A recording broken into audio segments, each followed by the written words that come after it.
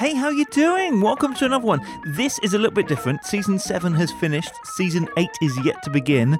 But I realised we have a live episode that can tide you over. As ever, this episode, though, of Being Freelance is supported by Free Agent, the lovely people there. Thank you. The online accounting software that puts you in control of your freelancer finances. If you want to claim your 1 month free trial, why wouldn't you? Visit freeagent.com/being freelance. But yes, this episode was when I went up to Manchester back in March and recorded a live version of the podcast. We had 2 guests, we had a lovely audience. Anyway, you're about to hear that. I wasn't quite sure whether I would put this out as a podcast because we had real audio issues. Like, it was okay in the room, but like actually being able to record it was a bit of an issue. Anyway, I listened back to it, and the fact is the answers were so good, I feel it would just be wrong for you not to have a chance to listen to it. So we've done what we can, the best that we can with the audio, and I think if you stick with it, it's fine and you can enjoy the awesome answers that our guests give. But of course, if it winds you up, then hey, hit stop, come join us when we're back to normal next week. Like I put a lot of pride and love into this podcast and making it sound great, but you know, when you do things live, some stuff is out of your control. Speaking of doing things live though, we are going to do another live episode in June. If you can be in the UK, if you can be in London on Thursday, 20th of June, IPSI, who actually were the people who took us to Manchester for this event, IPSI are holding their sort of freelancer conference. It's called National Freelancers Day. It's a really good event. There's details at beingfreelance.com in the events section. We are doing the podcast live, and I'm also doing a talk about podcasting. So you can come and find that. Other than that though, yes, enjoyed this. It would be great to see you as ever in the Being Freelance community. There's a link at beingfreelance.com. Lots going on in there. Live Q&As, giving away biscuits to the Freelancer of the Week and the Non-Employee of the Week awards. Loads of great chat and advice and support and laughs. Come and join us. If you enjoy the podcast, you'll enjoy hanging out with other people who enjoy the podcast. There's a link to the community at beingfreelance.com. And if, while the podcast is on its break, you are in need of a new podcast, then I highly recommend, if you're a freelancing parent, to check out the Doing It for the Kids podcast. I'm co-hosting it with Frankie from Doing It for the Kids, and we're having so much fun doing it. Go take a listen. It's called the Doing It for the Kids podcast. Right, let's crack on with this though. So this has come at me eating too many Easter eggs. I shall now hand you over to Past Me back in March up in Manchester for a live episode of the Being Freelance podcast. That's probably what I'm about to say, but anyway, here I come. Hello, welcome to a very special Being Freelance live in Manchester! Oh! We are in one of those very cool pour your own beer WeWorks, and I have a beautiful sea of people in front of me. I also have Kelly Gilmore Grasham. Hey Kelly, say hello. Hello, good evening. So that's what Kelly sounds like, and for you guys, that's what she looks like. And then we have Ian Paget as well. Hey Ian. Ian is also known as the Logo Geek. And if you, basically, what we're going to do is have a very short version of how you got started being freelance. And let's start with you, Kelly, actually. Not that you have the microphone, but I should explain, Ian and Kelly are passing the microphone between them like a baton, which is nice.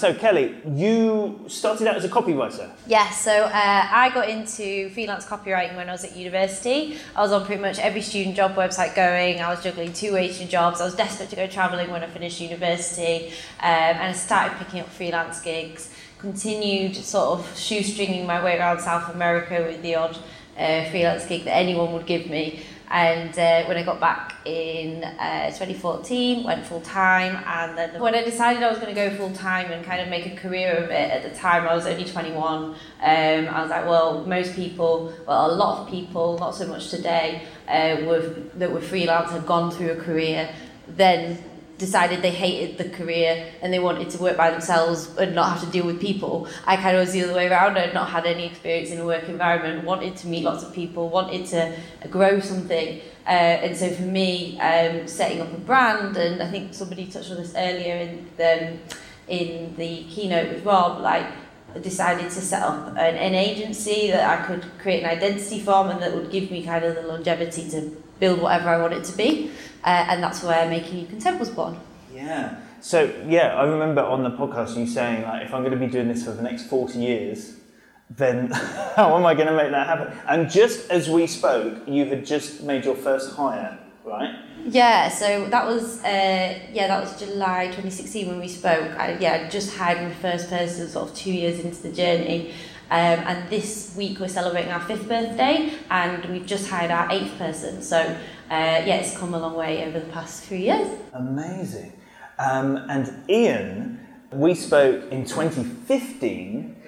Yeah, so you were freelancing, but you were full-time creative director, wasn't that right? So at the time I was basically a graphic designer for a web agency, and throughout my entire career I've always just worked on fun side projects. Most of them I never got paid for, I just did them for fun. And Logo Geek basically came after I worked on a really long-term project working on an iPhone computer game. And that was across about 5 years, 4 or 5 years. It was a big project and I felt really burnt out, so I thought no more side projects. And I just got to a point where I wanted something else.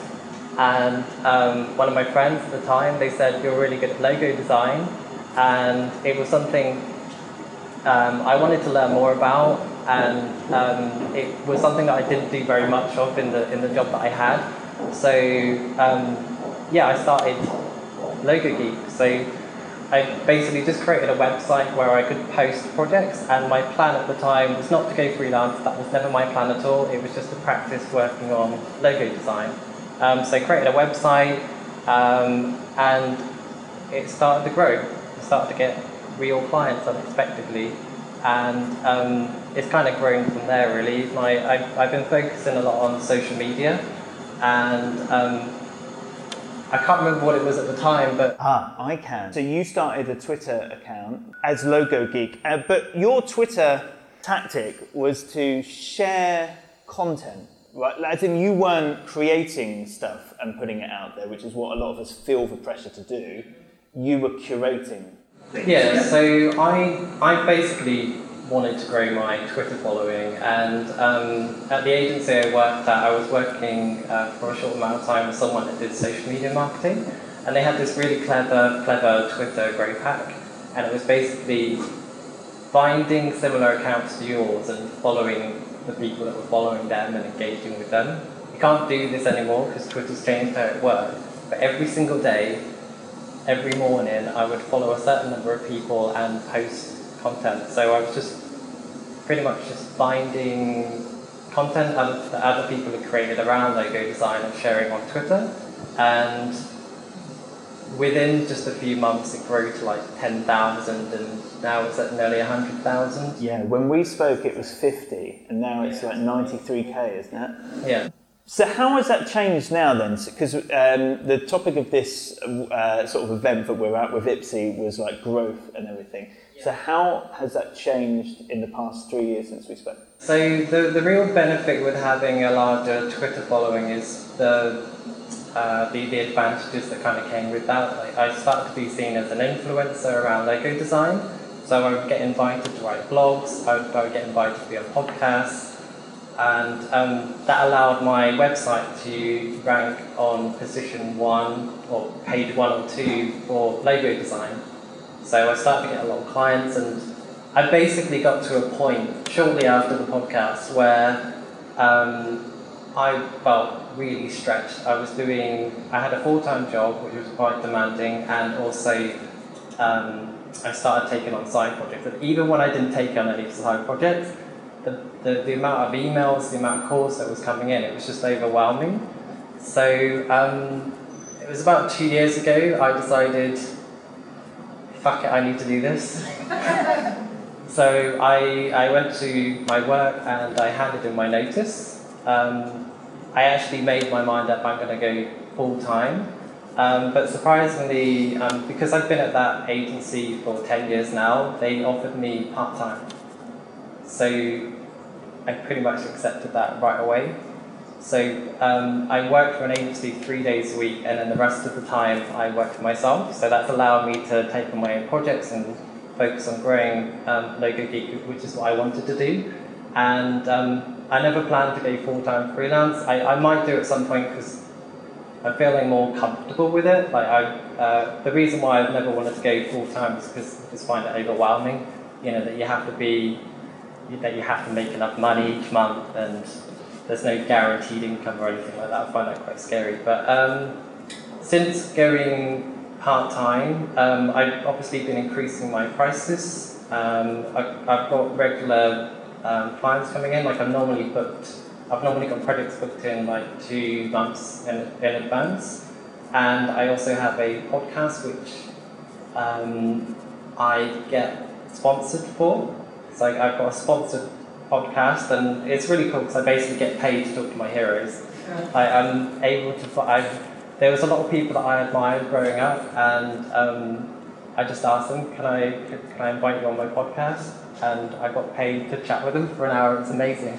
So my podcast is one thing that I'm really focusing on, and that's a good chunk of my income. And I'm working on a project pretty much every week, and I've got this nice balanced lifestyle where it feels like Wednesdays are Fridays and the rest of the time. I never feel like I'm really working. I just do my own thing, and somehow money comes in. It's nice. That's so cool. Kelly, so you just made your first hire. How did that feel, by the way? Going from being a freelancer to not... And the crucial difference was you weren't hiring another freelancer. You weren't saying, I've got a bit too much work on, I'll get some other freelance help. You actually got an employee. Right. Yeah, and the night before he came on board, I remember curled up on the sofa crying, saying that I'd made the wrong decision and everything was going to go wrong. And somehow it didn't, and he's still with us today, nearly 3 years on, so that's great. But I actually went sort of similar route to Rob, but not on anywhere near that sort of scale and model, really. At first, when I got too much work, I started just bringing on other freelancers to support me. But the problem with that was that I was doing that to solve my own problem of not having enough time. So then at one point I was managing 8 freelancers, but also doing my freelance work. And I was like, well, actually this is just more stressful and tiresome than if I just just scaled it right back. And then I got a cold call from somebody who'd seen my website and thought that we were a lot bigger than we obviously were, asking to speak to the managing director, at which point I was like, speaking from my bedroom in my pyjamas. And anyway, when we eventually met up, I was like, well, look, it is just me. I've got some freelancers, but I've never thought about hiring somebody. And he was actually so sort of bought into what I was doing and wanting to be on board that he actually took a part-time job in a cafe while working with me part-time. So I guaranteed him 20 hours work, and then anything else I said I'd pay him overtime. But that was kind of more for me to make that step. I thought, I feel like I can guarantee that much work. And then he was, luckily I just found someone that was passionate enough to, take that leap with me. But within a couple of months, we'd moved to a full-time contract. We then began bringing on freelancers, and then one of the freelancers came on board as our second employee. And it's sort of just grown from there, people that we met along the way. And then I thought, this is really cool, I want to be part of this. And we've never had to go through a recruiter or anything. It's always been very organic. And so I think if you build something that you're proud about and that you're passionate about, and for us particularly something that Rob mentioned earlier about having a specialism, and especially when I set up, there weren't many content agencies. There was lots of full service and freelancers, but not a content agency. Then people notice that and they want to be involved in it, whether it's working with you as a client or saying, okay, I want to be part of that team. And so who works for you now? As in, what are their job roles? Who do you have? So we have 4 full-time copywriters, we have 2 editors, again full-time, and we have a social media manager. She's freelance, but she's kind of, I do 60 to 80 hours a month, and then there's myself, so. Flipping that. Which isn't, so in that case, where is that work coming from? Because it's all well and good, hiring people, but then you've got to kind of feed that machine. Do you feel that pressure to Yeah, there's pressure. Yeah, it's hard. It has to be a hybrid model, because otherwise, if you just pull the rug under one thing, you stop networking, or you stop updating your social media presence, whatever it might be. You're putting all your eggs in one basket. what we found is, we've focused on optimizing our website, so we get quite a lot of leads through SEO. We get our social presence, we get a lot of referrals from existing clients, and then we also network, and kind of having those multiple touch points. And obviously, being a content agency, if we can't get that right, then we shouldn't really be here. So I think if you kind of focus on doing some, utilising your networks, but also trying to bring in new people, get new people bought into the journey. Somebody that's in the room today, we were just saying we met 4 years ago, and then it was only about sort of 12 months ago that we actually did some work together. Just because you've kind of got to think about the low-hanging fruit of what you can do to win business today, and then the stuff that you're going to do today that might pay off sort of 6, 12, 2 years down the line, whatever that might be. But it's getting that balance between the quick wins and the longer-term brand building and identity. And what does networking look like for you? Where are you going? How often are you going? So I have a weekly networking group that I go to. That gives me a structure that I'm meeting the same people every week. They're really getting to know my business. They're becoming my brand ambassadors, if you like. So, I don't want to bring on a business development manager that's going to, be sinking the money into that rather than people doing the work.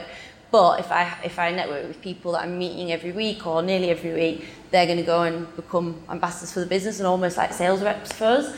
But then also doing the ad hoc stuff, speaking at an event like this tonight, but doing your ad hoc events and then having some structure to it as well, so you can go, I go to this every week, and actually I can measure that because I got these referrals from this person, and it's having a bit of structure in place. So you're not just going out, getting pissed, getting some business cards, waking up, trying to work out whose business card who, sending some emails and hoping that something comes of it, which is what I did at the start. And I think you do need to add some structure eventually. So you are very kind of methodical, I guess, about following those up, are you? Yeah, I mean, this is, I'm 5 years down the line in that journey, so I think anyone sat in the room that's maybe, just started out or, maybe going 6 months, a year. My first year was basically just sort of winging it and hoping for the best, and the second year was slightly refining that, and the third year was when we started to make some traction. But it does take a while to find out what works for you. Some people don't like networking, some people, are really good at social, other people don't want to put themselves out there on social, so it's finding what you're comfortable with and doubling down on what works and cutting out what doesn't. Yeah. And how, because obviously you are a company, you trade as a company name, you are a company, but how important is your profile, your own brand within that, do you think? Yeah, I think you've got to get a mixture, and I certainly for the first year or two was people just knew me as Kelly Copywriter. That's what I was saved in everyone's phone as. So and I still have a lot of people that just go, oh, Kelly Copywriter, and they actually don't realise that we've now got a whole team and we've come a long way since then. I think it's good having a bit of both, but especially with things such as LinkedIn, you can leverage the two platforms, get them interacting. One thing I've been really big on is as we've brought people into the team, making them a big part of our social and making them and sending them networking and making people realise that we're part of a bigger team. But I think especially if you've built it from freelance, which a lot of people in the room here today will be doing, people have bought into you and what you're doing. So if you suddenly just cut that out and all of a sudden you're just a brand that's got no meaning or value and people dissociate with it, you're going to lose that relevance that people that got you to where you were, where you thought, oh, I am going to set up a brand. If that makes sense. Yeah. And how do you balance it? You personally, if you've found somebody and you've bought in a bit of work, how does it then feel? It must be a temptation to keep your fingers on that pie to keep that person happy, or? Yeah, I think it is hard, especially when you start, you bring on a client, you've won the work because they thought, I want to work with this person, and then you go, oh, by the way, here's some so-and-so's just written your work, or someone CC'd into an email, who's that? I think the key thing is communication with your clients and giving them the trust that you're bringing someone on that's going to do a better job. I bring someone on and for example, our social media manager, I'll say, look, I can talk to you about this, but I'm going to bring Helen in on it and get her thoughts and get her to feedback to you because she's the expert. And actually, as soon as I say that, they make me think, oh, I'm just talking to the director. She's not the person that knows all the stuff about social. And so it's moving that conversation that people understand why you're not the person doing the work. And also, clients come to know, I'm too busy to write their content. If they want a good job, they want someone who's sat there in the office, just spending the time on the content, not me flying between emails and calls and meetings. And when people get to understand that and you communicate it well and you onboard people, introduce them, bring them into a meeting or a call, then I think that the the pushback you get is it's not really as much of a problem because people go, okay, that's what to expect. Which makes me think, do you miss doing the actual work ever? Like, are you, or as in the copywriting is what you started doing? Do you know what? No, but I'm very, very fortunate, and not everybody has this experience. I've had a few friends that have tried to scale up and then actually gone back and just gone back to being freelance because they didn't enjoy that journey. But I think you've got to find, like when you go freelance, your why is that you've got a passion and you want to do that passion. So for me, it was like, my why was I love writing. I want to get out of bed every morning and write all day. Luckily, when I found the other sides of business, my why became my team, like getting up to bringing business is going to support the team and build a team that I can be proud of and a brand, and that is like making You Content now my baby, and like looking after that baby is my reason for being, if you like. But if you don't have that love for what you build and the team that you build, well, you're just going to miss the stuff when you were doing when you were one man or woman band. So I think it's really important that you find a new why when you make that evolution. Nice. And so networking was big for you, clearly. Are you much of a networker, Ian? Yeah, I do a lot of networking. Another thing that I forgot to mention since our last podcast is actually a Facebook community that I've been building to network with other graphic designers.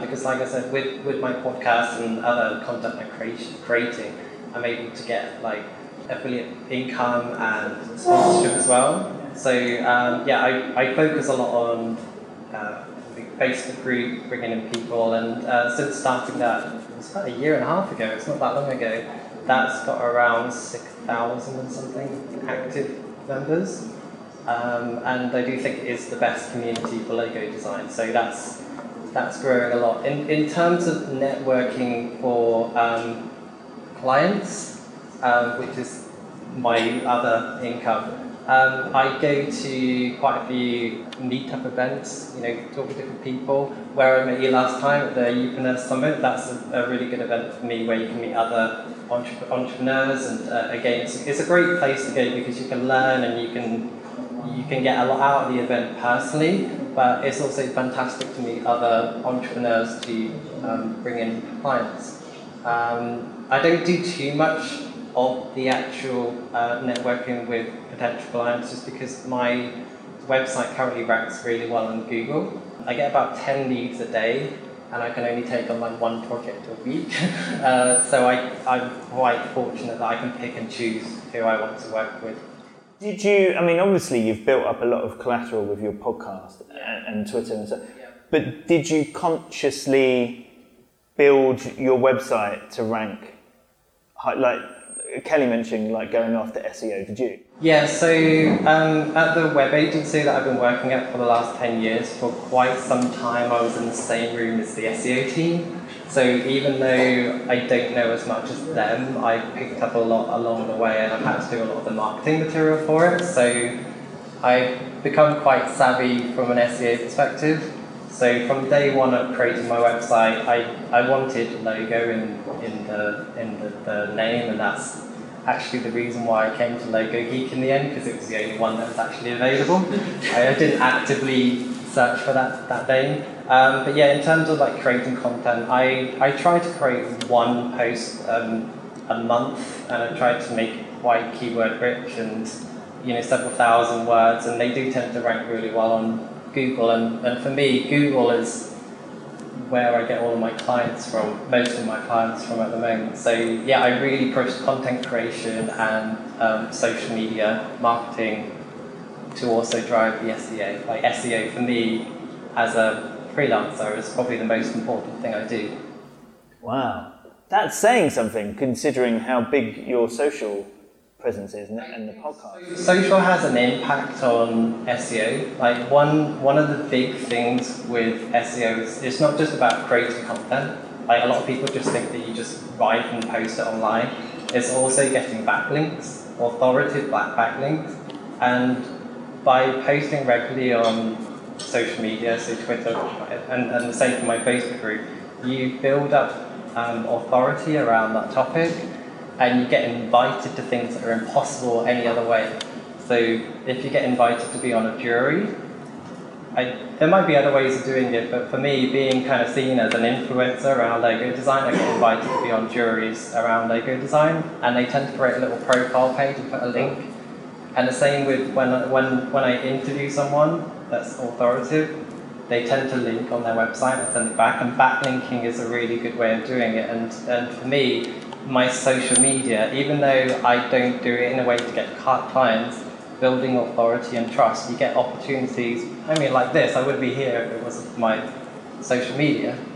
So every little opportunity, whether it's going on as a guest on a podcast, they tend to do show notes and they give you a link. And you just keep doing this, you build up a load of authority online and you start ranking for the keywords that you want to. Both of you trade as company names. So Ian is Logo Geek, but you still put your own personality out, do you as well?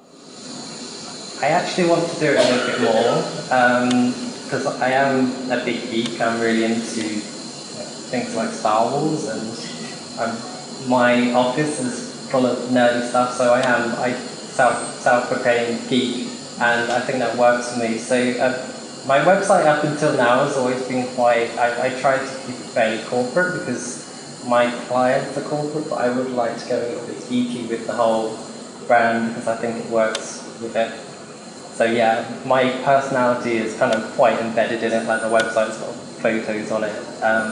My podcast has obviously got my own voice in it, and like some of my recent guests, like growing up I was a big fan of Aardman Animations. So I've got the creative director from Aardman Animations on the show, so we can talk about that. Again, like I said, big Star Wars and Marvel fan, so the latest episode is actually with a guy that does work for Star Wars and Marvel and Disney. I just speaking to people that I want to, it's brilliant. It's amazing. But all of it is also your reputation builds off of their reputation as well. You said you get 10, was it 10 a day? 10 leads a day? Yeah, on average it's 10 leads a day. Okay, how do you deal with that? Is that actually a nightmare? It's a lot of work and I can't actually handle that many emails. So one of the main things I do is it's easy to see which ones are poor quality. Because obviously 10 leads doesn't necessarily mean 10 good leads. Some of them, if they just put, I want a logo, how much does a logo cost? They're probably not the best client. But there might be 1 in 10 or 2 in 10 that have nice explanations. You know, they probably introduce themselves, some of them put a budget in there. If they put a budget in there, it's a high budget, they're obviously a good one to respond to. But generally, if I feel like then probably not going to go ahead. I've got template emails and it's pretty much copy paste, and I slightly modify the first sentence of that email. I don't call them. If it's a really good one, I will customize that email and typically follow it with a telephone call. I've had people, I hired someone for a while to do my emails for me. And that was great because I was able to get a few more projects, but I worked it out in the end that for the extra project I was getting in, I probably could have just done it myself. So now I just focus on that myself. And it's just a case of every evening just checking, going through, and like I said, if it's a really good one, I'll spend time to write a custom email. But if it's a pretty poor one, it's just bog standard template emails sent, done, and if they go ahead, great, but if they don't, it doesn't really matter. Kelly, what's been, would you say, the biggest challenge over the past few years as you've grown? Oh, that's an interesting one. I think inevitably scaling stuff means that you have to delegate and you have to bring on different personalities and realise that you can't just make carbon copies of yourself, which I think is kind of the ideal when you start moving from being freelance to having other people working with you. You think, oh, well, I can just train them to do it like I do it, but even with the best in the world, like some of my best employees, they do things differently from me. And actually, you come to learn that can often be a good thing, and you can play off your differences, and they might come up with ideas that you're like, I'd never have thought of that, or I'd never have had the time to do that. But I suppose the key thing is, and the challenging thing is making sure that you're not moving away from your ultimate vision and your own standards and what it is that made you special in the first place, but that you're incorporating people into that and you're sort of playing. I mean, we're now, like, for example, with writers, you have so many different types of writers. We have someone that's really creative on the team, we have someone that's very corporate, and we're now in the fortunate position where we can kind of tailor projects, a bit like what Rob was saying earlier, to the strengths of the team. But when it was just myself and Josh, it was kind of like, well, sorry, you need to write this. And that was challenging at first, but I think it gets easier in that regard, having, over time, the more people you have on board, the more you can delegate work based on people's strengths. But initially there is that pain point of going, well, I can't do it and you're going to have to do it, and this is how I want it done. But when you delegate, it's harder to keep that control, because ultimately, you have to trust people. And you mentioned having like a diverse range, a hybrid model of like bringing leads in. Do you have a diverse range of services? Like, has that changed over time? Yeah, so when I started out, it was basically client wanted a brief doing, they sent me the brief, I wrote the brief, sent it back, done, invoice, sorted. Over time, I sort of built that to try and build up a bit more of a retained income. So bring on clients, I'd send them a list of blog titles, they'd send the blog titles, I sent the blogs, signed off, done. Since then, we've become a lot more mature as a business.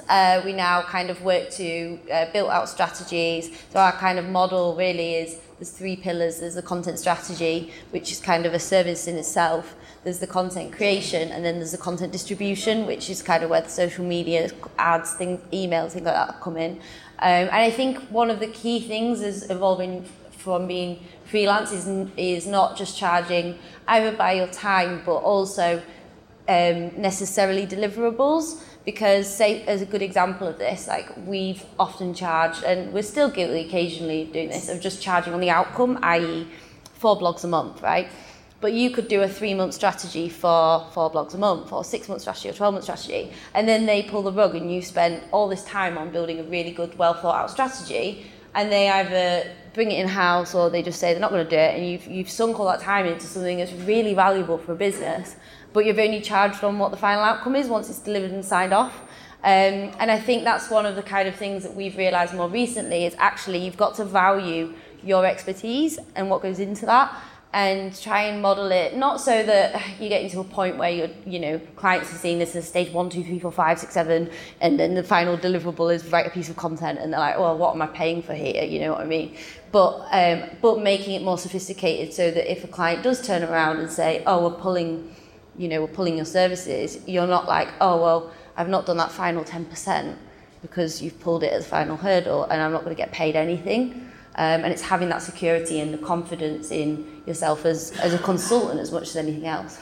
And you said that you like waking up and looking after your team, but I'm sitting there wondering who's like looking over you, because suddenly you've got the weight of all of these people, not all of the people in front of us here at WeWork, but all of the people in your team, in your office, and even the office itself, all is kind of like sitting on you. So do you have like a coach or a mentor or anything like that? Yeah, I mean, it is hard, and I think a lot of businesses, and this is what you don't perhaps get when you're a freelancer, a lot of businesses that people set up from the start, they'll have a co-founder. But if you come from freelance routes, you typically will just do it yourself, and you'll grow it yourself, and everyone you bring on might just be collaborating with you. But and I think it is hard to find that support network, because you can't put that stress on your staff.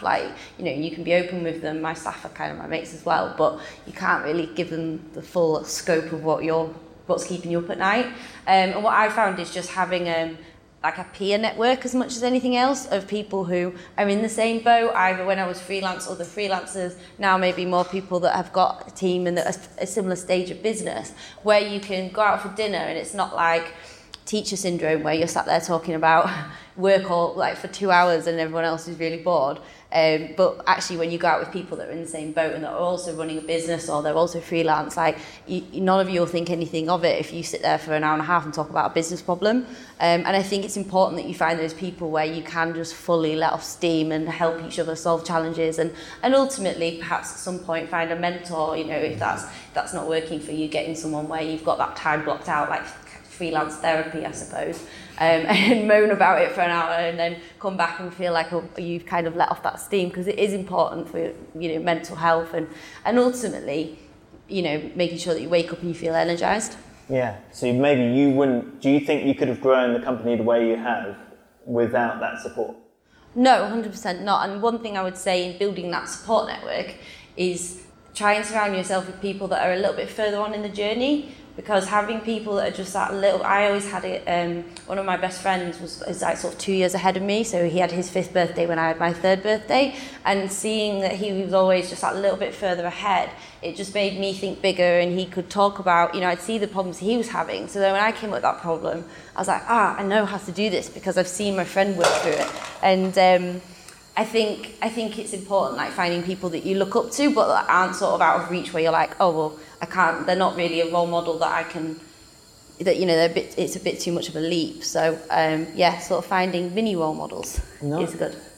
Mini roles as well. You've got me thinking now as well. Talking about 5th birthday parties. And Ian, I'm distracted by chocolate confectionery, but just the same question to you, really. Like who do you have? Yeah, so basically the Facebook group that I created, because it's graphic designers, when I get stuck I can actually reach out to them, which is great. But one of the byproducts of creating that group, there's actually been a smaller group created of about 10 people, and we've all become very good friends. And I love Facebook as a platform because you can do video, you can post, you can pretty much do anything. It's a really easy way to keep in touch with people. So there's a small group of 10 of us that have created that group, and anytime we get stuck, there's 10 of us all at different levels of our career, and you can pretty much just reach out to them. And because it's so small, you feel a sense of commitment to respond to those people. So I know someone started a video thing when he posted a video, and it's like, I need to do a video now. So we all did a video.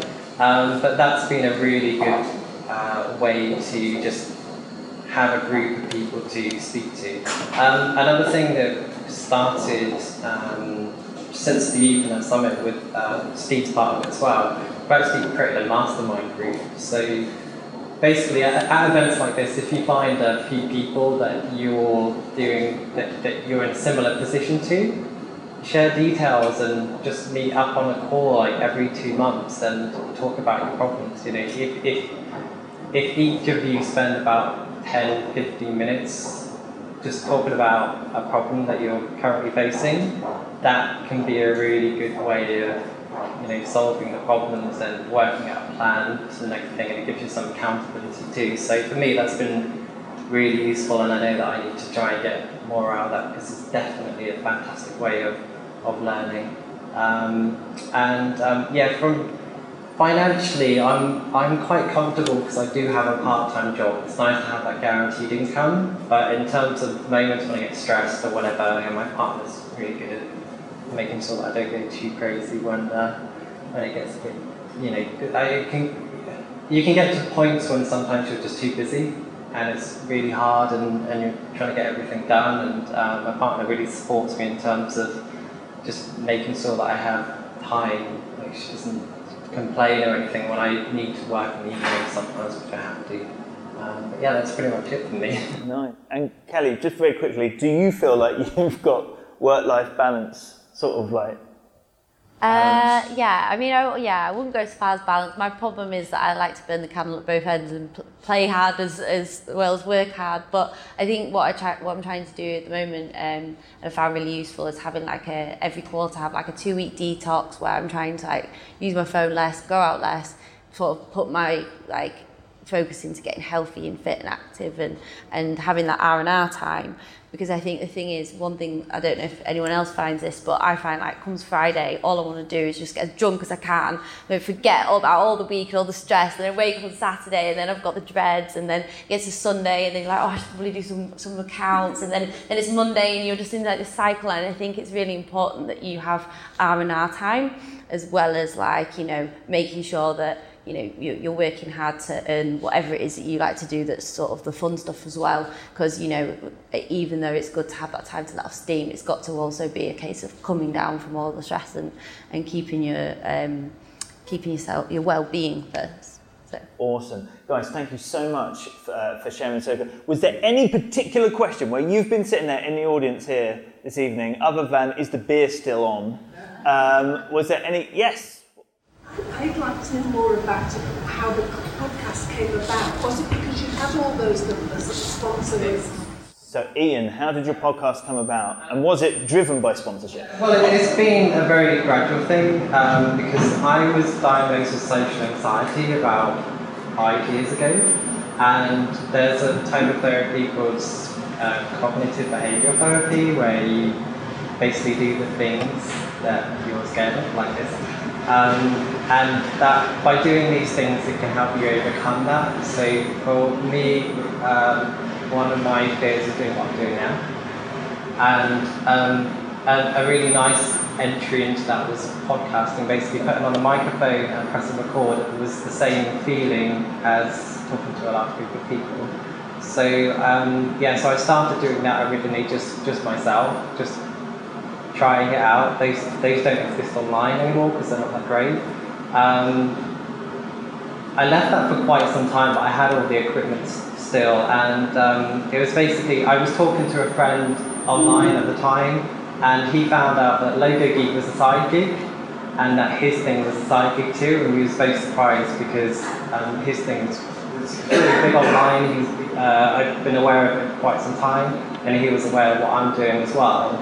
And he wanted to start a podcast called Side Gig.